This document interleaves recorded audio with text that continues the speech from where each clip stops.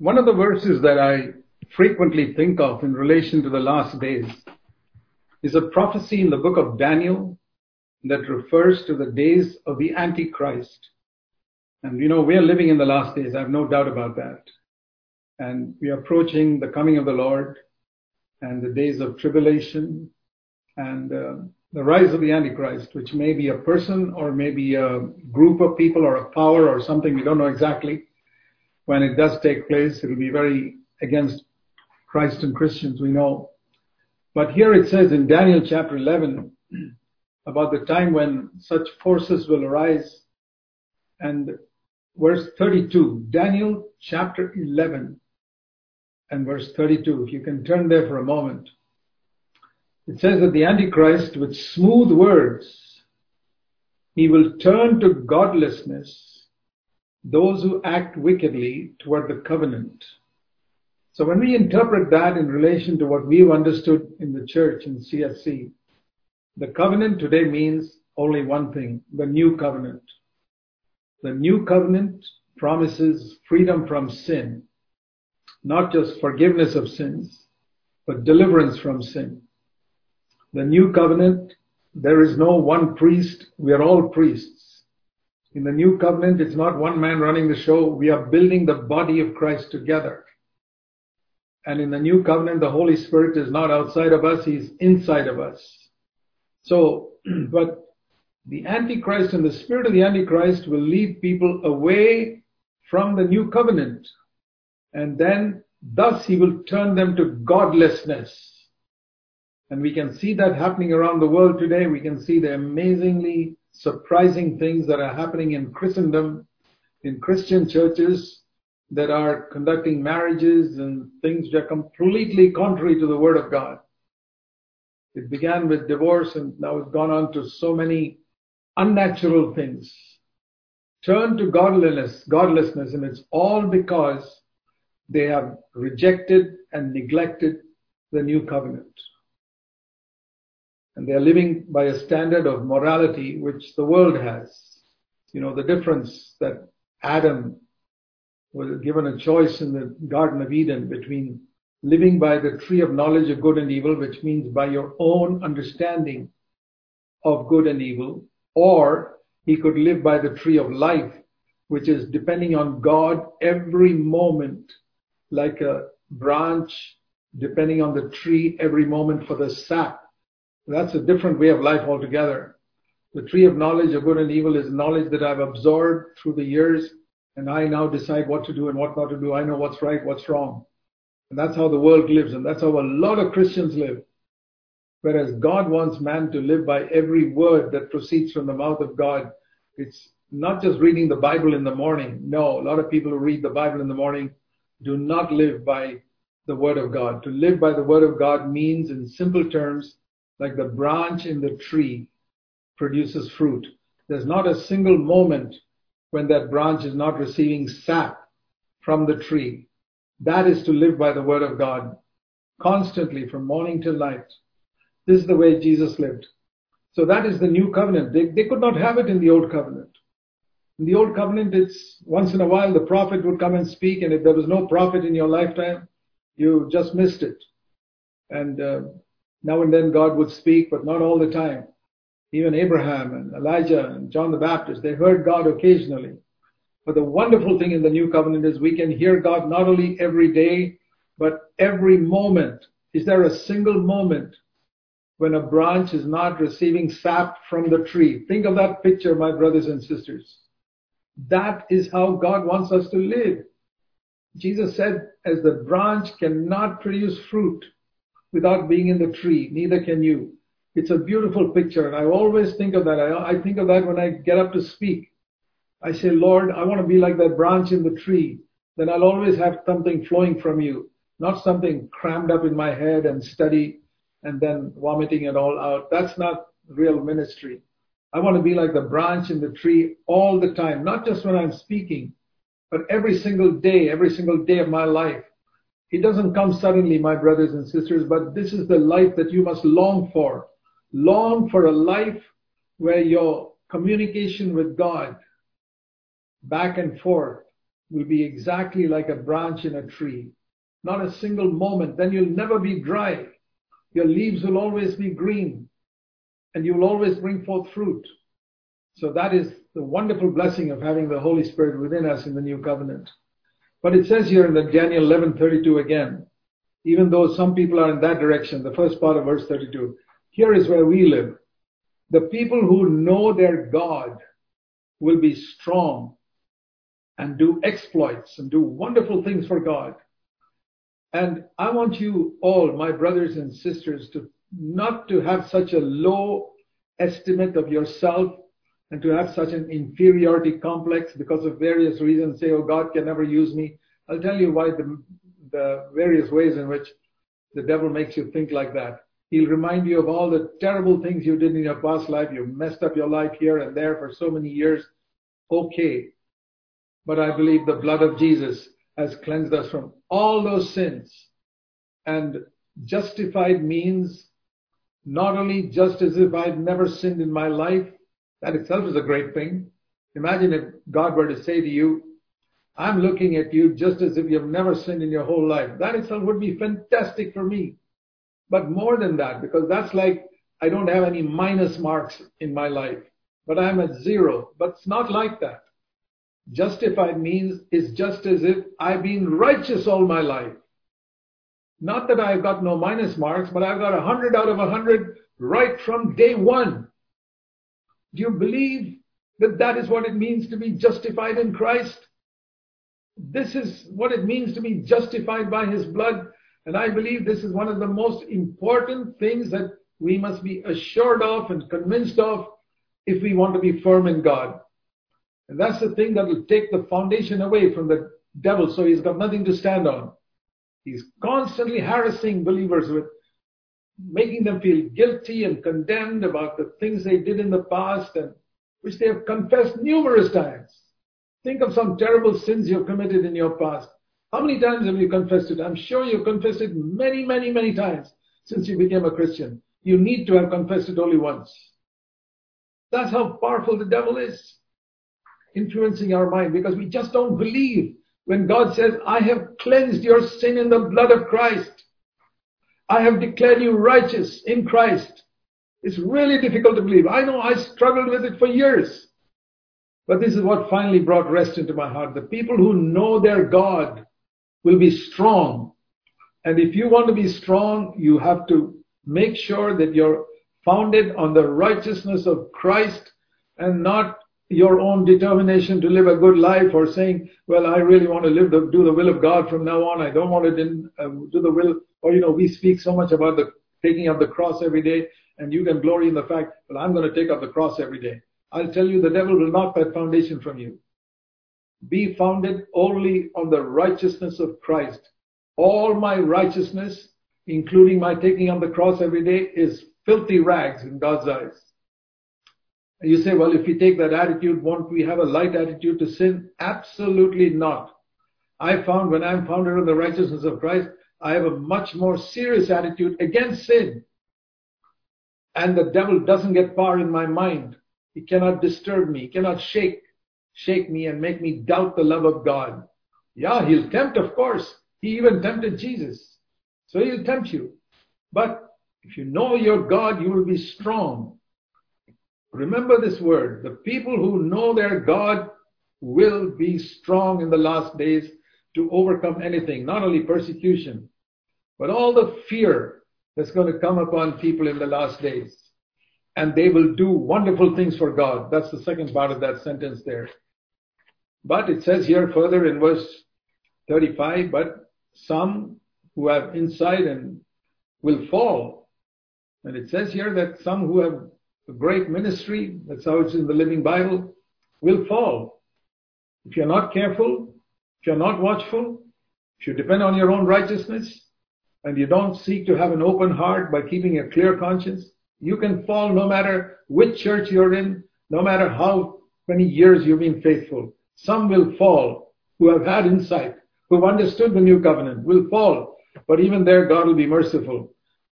And He'll use that fall to refine them and purge them and make them purer. Isn't that wonderful? That when God sees that your heart is sincere, I believe that's what he looks for. He's not looking for purity, first of all. God is not looking for purity in you first. He's looking for sincerity and honesty. That's easy. Purity can take time. Sincerity, meaning what you say, honesty, that doesn't take any time at all. A prostitute can be honest today, saying, I am a prostitute. You can be honest. You may have lived in victory and today you slipped up, got angry with someone. You just be honest. Say, Lord, I'm sorry. I lost my temper. Forgive me. That's honesty. That's sincerity. You can be cleansed immediately. Don't try to justify yourself. Don't try and find some excuse. Oh, it was because of this pressure or that pressure. You'll never be forgiven. Just be honest and say, I sinned. And you're cleansed immediately and you can move on with God. Never try to justify yourself. The mark of the Pharisees was they justified themselves. And Jesus said that's an abomination in God's eyes. Luke 16:15. You are those who justify yourselves in the sight of men, and that is an abomination to God. I never in my life want to justify myself before God or before men. I want to stand always on the righteousness of Christ, and I want to keep a clear conscience. Immediately confess my sin of thought, word, deed, or sometimes attitude. An attitude towards someone which we suddenly realize that we've had a bad attitude or a judgmental attitude. Nobody knows about it. I've never opened my mouth and I'm aware of it. I immediately say, Lord, I'm sorry. I've had this wrong attitude, but you've made it light for me now and I'm going to get rid of it now. Cleanse me in that blood of Christ and help me to have the love of God poured in my heart through the Holy Spirit. That person may never change his attitude towards me, but my attitude is going to change towards him. I'm going to be loving. It doesn't mean I'll have fellowship with everyone. No. Jesus didn't have fellowship with the Pharisees, but he died for the Pharisees. His attitude was right. So I may not have fellowship with many believers also, but my attitude is going to be right. I'm going to walk in the light with God. This is so important. The people who know their God will be strong and do exploits, and if we are watchful, He will keep us from falling. It's very important to remember that also when we have not fallen consciously for a long time. It's very easy to begin to think, I have been faithful, I have kept myself from falling. Garbage. It's He who kept me from falling. When Peter walked on the water, every step, it was Jesus who prevented him from sinking into the waves. When he looked this side and that side, he sank immediately. I need to remember constantly. You can ask that Jesus is the one who keeps me from falling. But we may say, how can I remember that all the time? My mind is on other things. In the beginning, it's a little difficult, but everything, you saw an act, it becomes a habit. So you keep on saying, Lord, I trust you to keep me. I trust you to keep me. Over a period of time, it will become your habit that you trust the Lord to keep you, and you never take any credit for anything that you have accomplished, that you have done, or for a day that you lived in victory. That is how we keep our relationship with God right. God wants to be speaking to us all the time. And if we listen to that, we will not fall, particularly in these days when so many people are living in fear. What is the thing that will prevent us from falling a prey to fear? I'll tell you. Turn with me to Isaiah chapter 50. Isaiah chapter 50.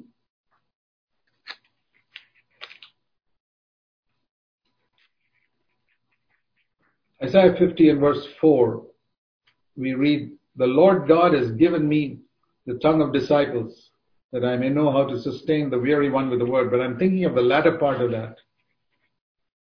He wakens me morning by morning to listen as a disciple. I want to urge you,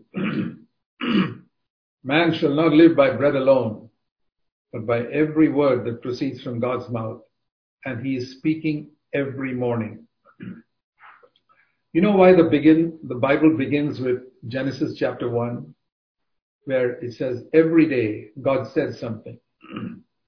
The first day He said something, the second day He said something, all the way until He had made man in the image of God in the sixth day. You know the basic message of that is that every day of your life and my life, God wants to speak to me. There was not a single day missed out. Every day he spoke until the final day when he will make me in his image, just like he made Adam in his image. That is the message of the first chapter of the Bible, which is the whole message of the Bible in a nutshell. And so he wakens me morning by morning, not just to read the Bible for 15 minutes. I used to think it was like that in the early days, but I realize now, he's speaking about Jesus, that he woke up in the morning and began to listen to his Father, and he never stopped listening, right through the whole day. And the result is, I'm sure when he was sleeping at night too, God was speaking to him, that even in his dreams, God begins to speak to him. And I believe that will happen. The more we listen to God more and more and more and more during the day, even in our dreams, God will begin to say something to us. And when Jesus heard something, he listened like a disciple. Listening like a disciple means I want to obey what I hear, and no matter what may happen. And he goes on to say in verse 7, the Lord God helps me, and therefore I've set my face like a flint to do his will. And therefore, because he helps me, who can condemn me? And we can also say, why do I have any fear then? The Lord God is there to help me. This is very, very important. You know, Jesus said in John 17, John chapter 17, I told you we started with Daniel 11:32. The people who know their God will be strong and in the last days.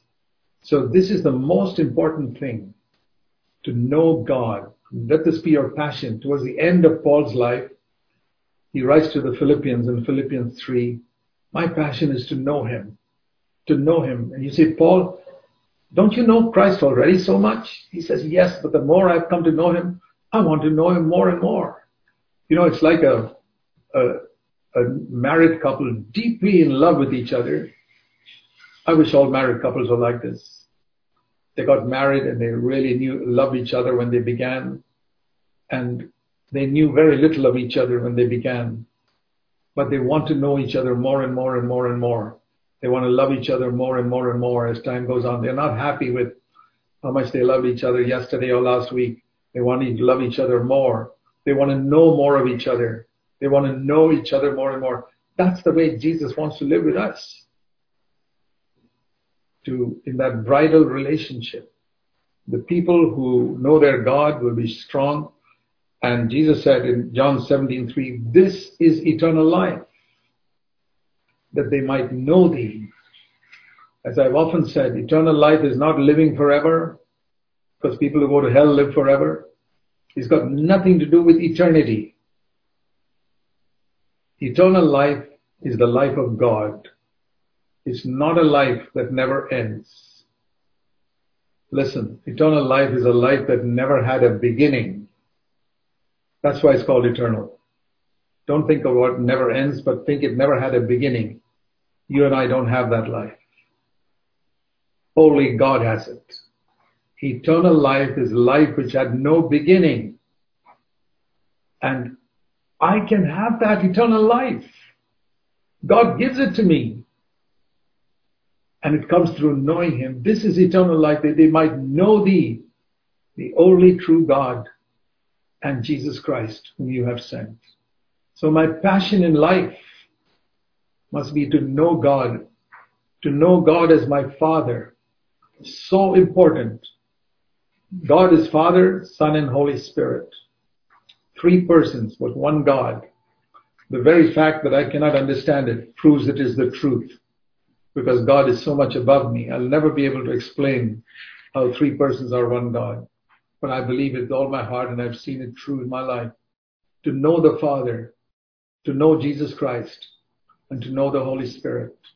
To know the Father, first of all.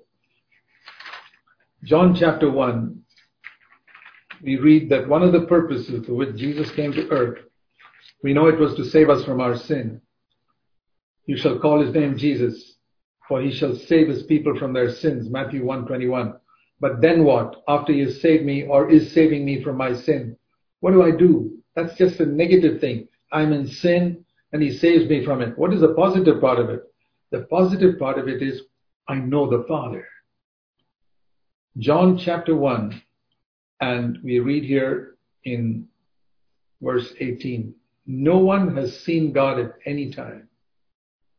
He's talking about the entire Old Testament period, from Adam, from the time he was out of the Garden of Eden, till the day of Pentecost. No one could see God at any time. They couldn't know him. He was outside everyone. But the only begotten Son has come and explained God to us, explained the Father to us. That's the purpose with which Jesus came. Jesus came to explain to us, this is what the Father is like. You don't have to be afraid of him. I love that passage, where it's, when you see it in its context, you read that in John, it's at the Last Supper, when Philip came to him and said, can you please show us the Father? And that'll be enough. John 14 verse 8. Philip said to Jesus, Lord, show us the Father, and that'll be enough for us. We just want to see the Father once. And Jesus said, I've been with you 3.5 years. And haven't you come to know me, Philip? If you've seen me, you've seen the Father. If you look at the life of Jesus, you know what the Father is like. And I see it in the context of what was happening there. Just before he said that, he had washed their feet. This is the Last Supper you read in John 13. He did the job of a servant, washing their dirty feet. And Jesus said, do you know the Father is like that? Oh boy. That really humbles me. When I think of that God stoops to wash my feet, God stoops to be like a servant towards me. And so often we act so big towards each other. We haven't known the Father. Those who know the Father will be willing servants of others, will never seek to lord it over anyone. They will never lord it over their husbands, over their wives, over their children, over their servants at home or anybody. Jesus washed the disciples' feet and said, have you seen me? You've seen the Father. I want to keep that vision before me all the time, because I know the people who know their God will be strong. And when other people fall away, I will not. Many who have understanding will fall away, because their knowledge of God is through the study of the Bible. It's like you study a book on electricity and there's still no light in the house. You can study all you want about electricity and there's no light in the house. But put the plug into the socket and the light turns on. And that guy who plugged it in the socket may not know anything about electricity, but he's plugged into the source of power. So its knowledge of the Bible is like knowing all about electricity. A lot of people are like that. There's no light in their life. More than knowledge of the Bible is to know God, to plug into the socket, and the light comes in. This is eternal life. They might know thee, the only true God, to know God as a Father who loves me, who cares for me, who wants to wash my feet, who wants to cleanse me, who sent his only Son, who did not spare his own Son, but gave him freely for us all. How shall he not with him freely give us all things? Are you familiar with that verse in Romans chapter 8? Let me read it to you. I often feel I must turn to these verses because there may be some in our midst who are not familiar. So don't get impatient. If you already know the verse, remember there are other smaller children, spiritual children, who don't know the verse. So I'd like to turn to it. In Romans chapter 8, it says here, he who did not spare his own Son. Verse 32. God, it begins with verse 31. If God is for us, Who can be against us? That's a great word to live by in these days. You really believe God is for you, or you have a doubt about that, then you got to know the Father. And how can I know that God is for me? Because if I know God is for me, nothing can be against me. Nothing can be against me. Not coronavirus or any virus or any human being or the Antichrist or his forces or the devil. Nothing can be against me. If God is for me, the most important thing is that God must be for me. So, let's look at that. Is God for me? How do I know that God is for me? Well, it says here in verse 32, Romans 8 and verse 32. He who did not spare his own son, how shall he not with him also freely give us all things? All things. So that's the confidence I have.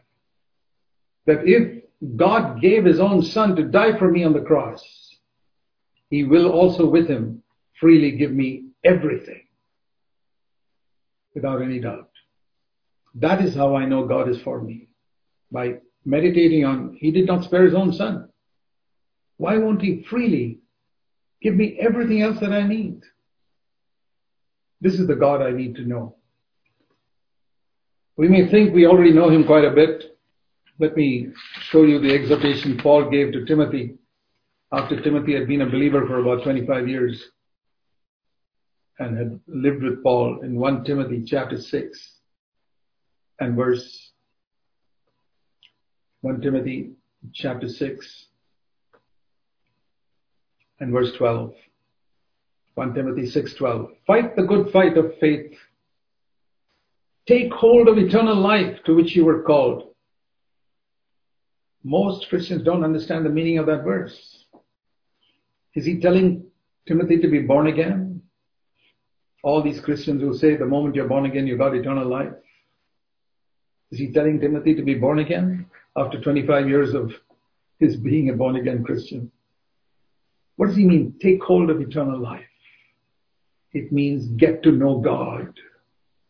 When Paul was coming to the end of his life, what he was telling Timothy was get to know God as your Father. Very important. You may say you already know him. You need to know him more. Take hold of eternal life. Eternal life is to know God. And secondly, eternal life is to know Jesus Christ. God as our Father and Jesus Christ as our forerunner. In the book of Hebrews, we read one title of Christ which is not found anywhere else in the New Testament. And that is in Hebrews 6 verse 20. We follow Jesus, who's gone inside the veil, as our forerunner. In the Old Testament, inside the veil was where you got into the immediate presence of God in the most holy place, in the presence of the Father. And he says Jesus has opened a way for us to go inside the veil as our forerunner. I need to know Jesus the way he lived on earth. And that's why we need to study the Gospels. I read the Gospels frequently to see how Jesus lived. I ask the Holy Spirit to show me different parts of Jesus' life which are hidden between the lines.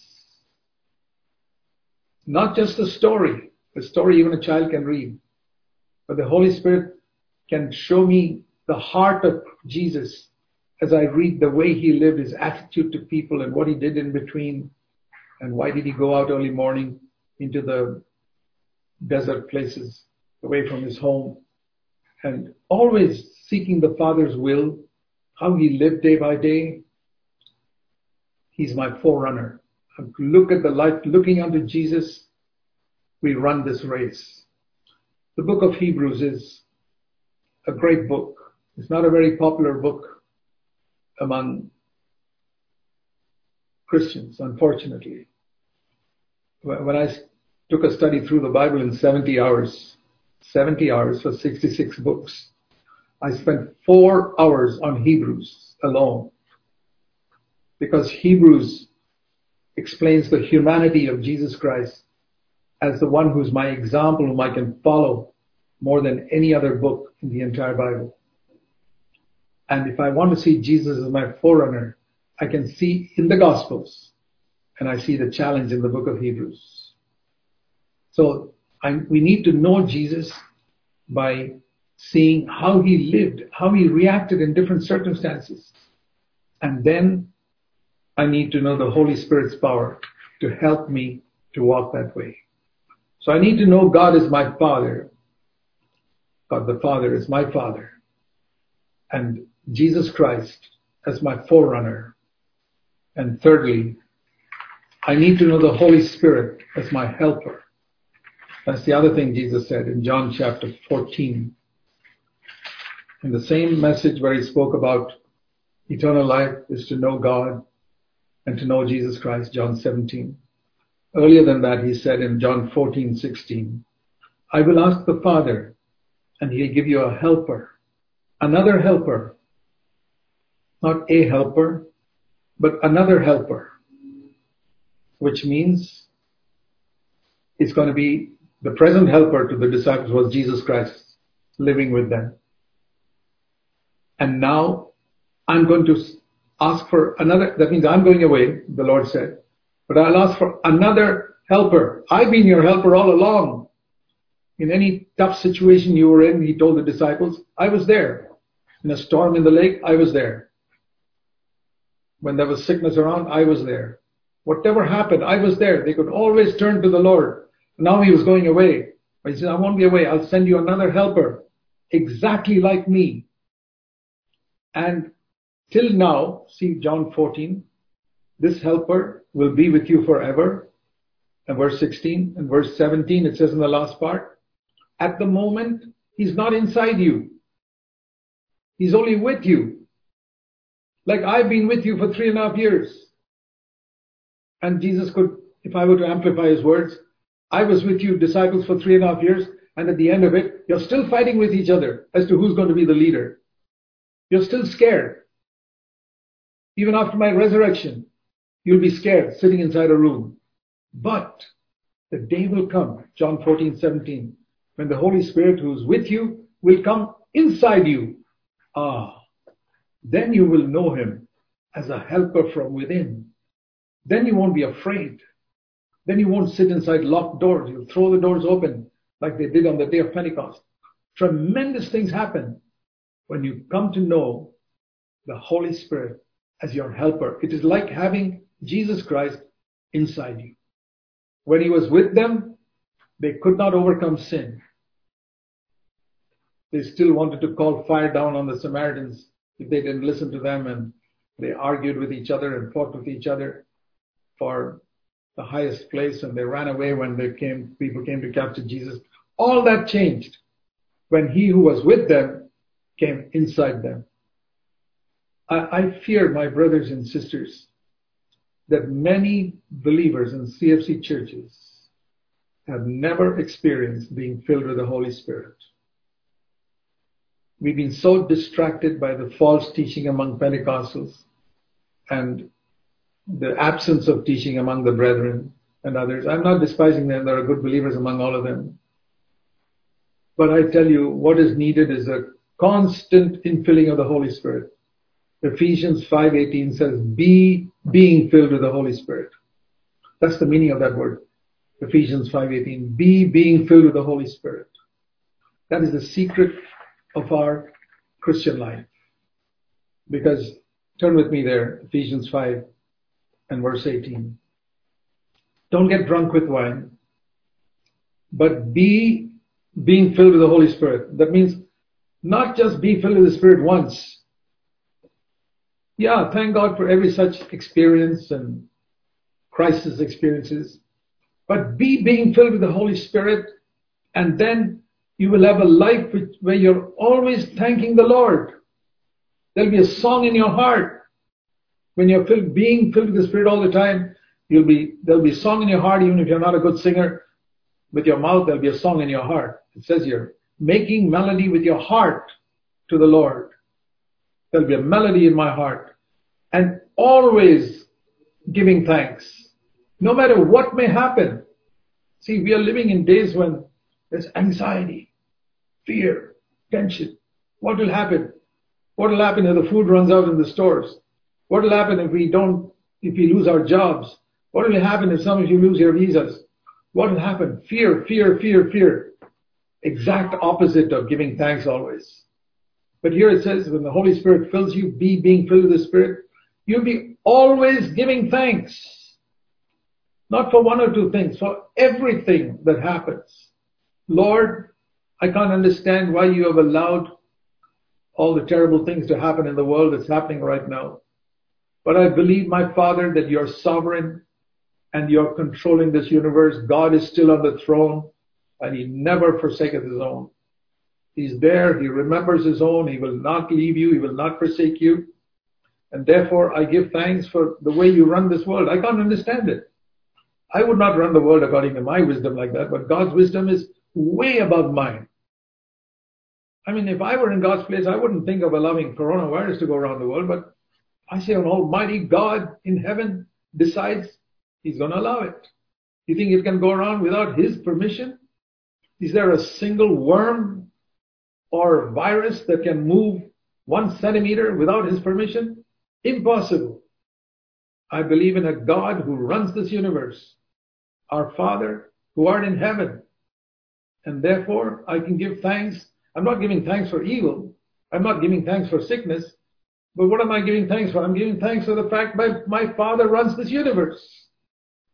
I'm not giving thanks because I can explain everything. There are 101 things I cannot explain. And I don't want to explain it. But I know one thing. My Father runs this universe. Not just this earth. The whole universe. And Jesus said, whenever you pray, begin with our Father who art in heaven. That means I'm sure he's my Father who loves me. And I'm sure he's in heaven running this universe. He has not given up that position. And that is why I give thanks. Because he's running this universe. I give thanks in the name of our Lord Jesus Christ. And you know, the other thing that happens when we are filled with the Holy Spirit. Look at this. It says in verse 21. We'll be willing to give place to one another. To be subject to one another in the fear of Christ means I'm willing to give my brother his space. I don't want to crowd into people's lives. I keep my space and I'm willing to give my brother his space. And I'm willing to allow him to live within his boundary.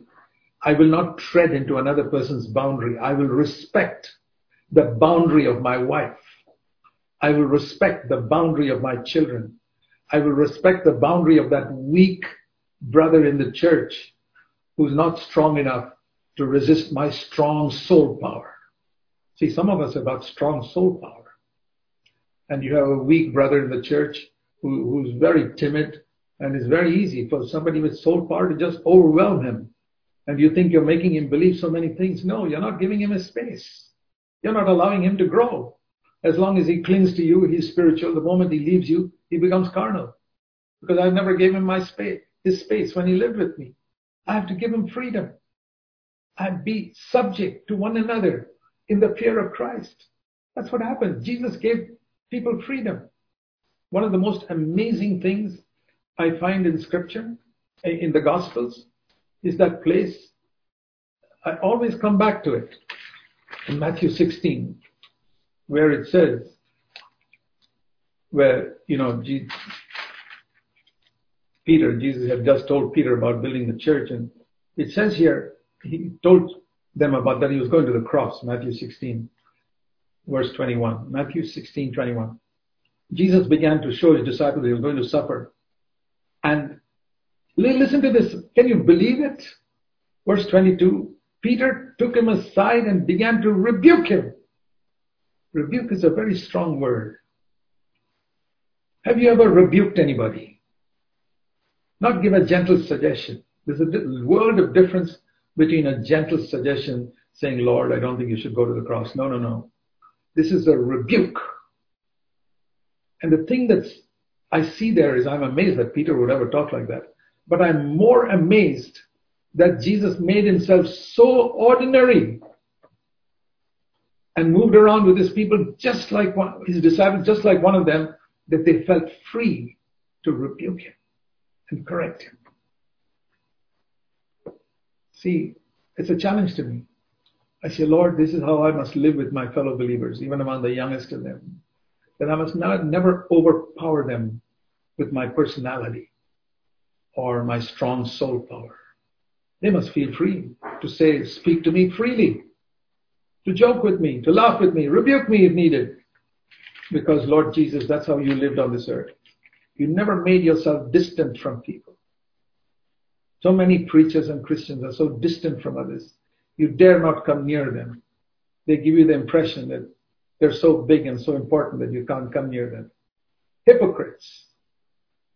Learn from Jesus. This is eternal life, that they might know thee, Jesus Christ. And I know Jesus from that verse, how he was with his disciples, that Peter could rebuke him.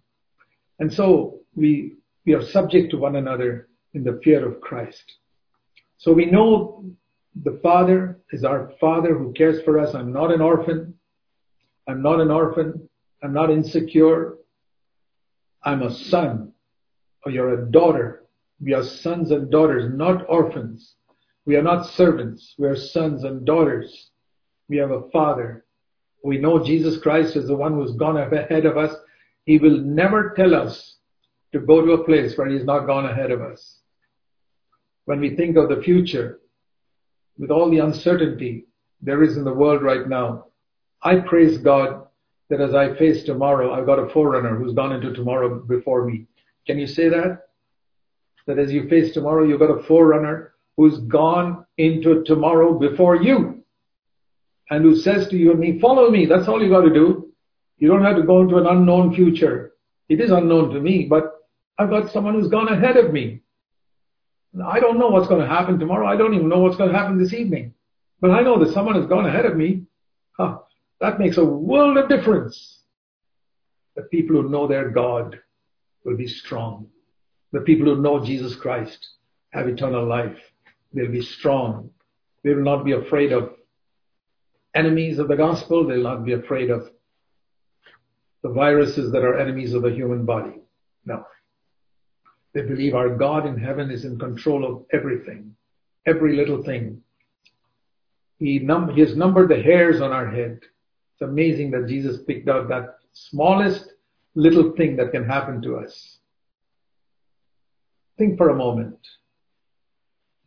Which is the least important thing that can happen to your body? You get up in the morning one day from bed and you find one hair on your pillow. You get all panic. I've lost a lot of hair, but I don't get panic if I see one hair on my pillow. It's okay. I'll tell you why. Because he's numbered them. And my Father knows the exact moment when that hair fell off from my head to the pillow. And he's realized that the number of my hairs has become less. That's fine. Even if it goes all the way down to zero, it's okay. He knows exactly the smallest, little, most unimportant thing that we never bother about. He says, your Father knows it. When you know the Father, when you know Jesus Christ, you don't get into a panic. But whatever may happen, or whatever you think may happen, you ask yourself, is that something that is more serious than losing one hair? It is. Well, then why should I be bothered? Because the least serious thing, losing one hair, Jesus said, your Father knows about it. That is the least serious thing that can ever happen to any of us. One hair from all the thousands of hairs on our head fall off, and he knows about it. I praise God that Jesus took such an example. He took an example of the birds. Not one sparrow falls to the ground. That means not one sparrow dies. Not one sparrow how do they die? They get sick. One sparrow somewhere in the world, out of all the millions of sparrows, got sick with some type of virus and died. My Father knows about it. And you think your Father doesn't know about you? Do you think my Heavenly Father will not know if some virus is in danger of coming into my body? You think He doesn't know that? Then you don't believe in God at all. Let me tell you, then you're an atheist claiming to be a Christian. We are tempted? Sure, we are tempted. Jesus was tempted. Tempted to anxiety? Of course. I can be tempted to everything. Jesus was tempted to commit suicide, to jump off the temple. That's the most terrible thing. So what? Temptation means nothing. He just resisted it. So the fact that you're tempted, you may be tempted to watch pornography. It doesn't mean you're evil. You reject it. You may be tempted to commit suicide. Reject it. You may be tempted to get anxious. Reject it. You may be tempted to worry about the future. Reject it.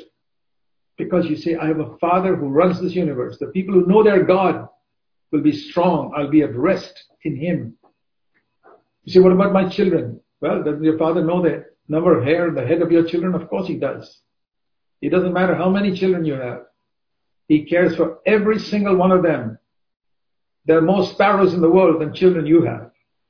And if He cares for all the sparrows, you can be absolutely sure that He cares for every single child of yours. He knows exactly what problems your children have. They may be struggling in school. They may be struggling with sickness. They may be having some deformity or defect. Your Father knows it. He knows the hairs on your head. The people who know their God will be strong. This is what happens when the Holy Spirit comes in. He assures us so that we do not live in fear. You know, we could go on the whole day talking about this. God is such a good God. And I wish I could convince the whole world about just this one thing. Your Father is a good Father. Can you believe just this one thing? He who did not spare His own Son, but gave Him freely up for us all. We didn't even ask the Father to send the Son. Our greatest problem is not coronavirus, it is sin. Coronavirus can take us to the grave. Sin can take us to hell. And the Father solved that problem. Not because we asked Him to. He sent His Son to save us from the greatest problem we face, going to hell. And you think if He did that for us, He's not going to do all the other things? Of course He will. Then you may say, why do some bad things happen to good people? Why do some things happen to Christians? I'll tell you, I don't know. There are many, many questions in the world I can answer with 3 words. I don't know. Why don't you know? Because I am not God. But one thing I do know, definitely, Romans 8:28, every single thing that happens to me, because I'm a child of God, I love Him, will work for my good. Not just won't harm me. Supposing Romans 8:28 said, all things that happen to you will not harm you. Oh, that itself will be a great comfort. Will not harm me? Aha, praise the Lord. But this is more than that. All things will work for your good. What's the condition? I love Him. That's all. And I'm called according to His purpose. I want to live for Him. I want to be like Jesus Christ. What does it mean to be called according to His purpose? The purpose of God is to make us like Jesus Christ. Do you love Him to the best of your knowledge? None of us can say we love Him perfectly. I can't say I love God perfectly, but to the best of my knowledge, I love Jesus Christ. I love God. And to the best of my knowledge, I want His purpose to be fulfilled in my life, which is to become like Christ. I don't always do it perfectly, but I want it. There's no doubt in my heart that I want it. And I believe that of you, brothers and sisters. You wouldn't be in NCCF if that was not your desire. You want to be like Christ. Don't condemn yourself, and don't let the devil condemn you. Don't let the devil tell you you're hopeless. You may have many weaknesses. I have many. But I will not allow the devil to tell me I'm hopeless. God chose me before the worlds were created. And He sent His Son to die for me when I never asked Him to do it. Why won't He do that for you? He'll do more than we can ask or think. I wish I could go on forever talking, but I think that's enough. I'll allow the Holy Spirit to do the rest. He will lead you further along the lines you have heard today. Please open your heart. Confess every sin immediately. Don't wait. That's the one thing I made a law for myself. I will never wait one moment. If my conscience convicts me about something, immediately go to God. He's everywhere. I can talk to him anywhere. Middle of the night if I wake up or anywhere, I can tell, Lord, I've slipped up there. Forgive me, cleanse me, and gone, finished. I move on with a clear conscience. I pulled out that thorn, and that thorn is not bothering anymore. I'm moving on. Live like that every day. Keep a good conscience. And one more thing. Whenever you get an opportunity, choose the way of humility. Are you in a discussion with somebody, getting a little hot? Choose the way of humility. Go down. Choose the way down. That's the way Jesus went. And I know these are the only two laws I live by. To keep a good conscience and always choose the way down in my relationship with others. Always, always, always. And I believe God will be with me as he has been with me through many, many years as I've sought to keep this before me, to keep a good conscience and to always choose the way down. Never, never to try to exalt myself over another person. Never to try to show I'm smarter than somebody or cleverer than somebody or better than someone in any way. No interest in that. I want to go down and I want to keep a good conscience. So if you'll follow these two simple rules, keep a good conscience and always go down, I believe you'll be amazed to see how the presence of the Father is so real with you. The presence of God is so with you that, you don't have to practice the presence of God like one book says. You don't have to practice it. He'll be there and you'll know it. You'll know he's there in the moment of your need. He'll be there. He'll speak to you in the moment of decision, decision you should take. God bless you all, my brothers and sisters. I love you all in Christ, and I'm so thankful that you are my brothers and sisters in Christ. I need you, and you need me. Let me bow our heads in prayer. Let's pray. Let's be reverent before God in this moment. Heavenly Father, we don't take your word for granted. It's a tremendous privilege on this earth that we can even hear your voice. Thank you. Lord, I never want to take it for granted that you, Almighty God, humble yourself to speak to me. I want to be grateful, Lord, all my life. Thank you for speaking to us, that your name be glorified. Thank you for giving us a wonderful meeting today, even though we are so separated by distance, but in the spirit we are one. Thank you. In Jesus' name, amen. Amen.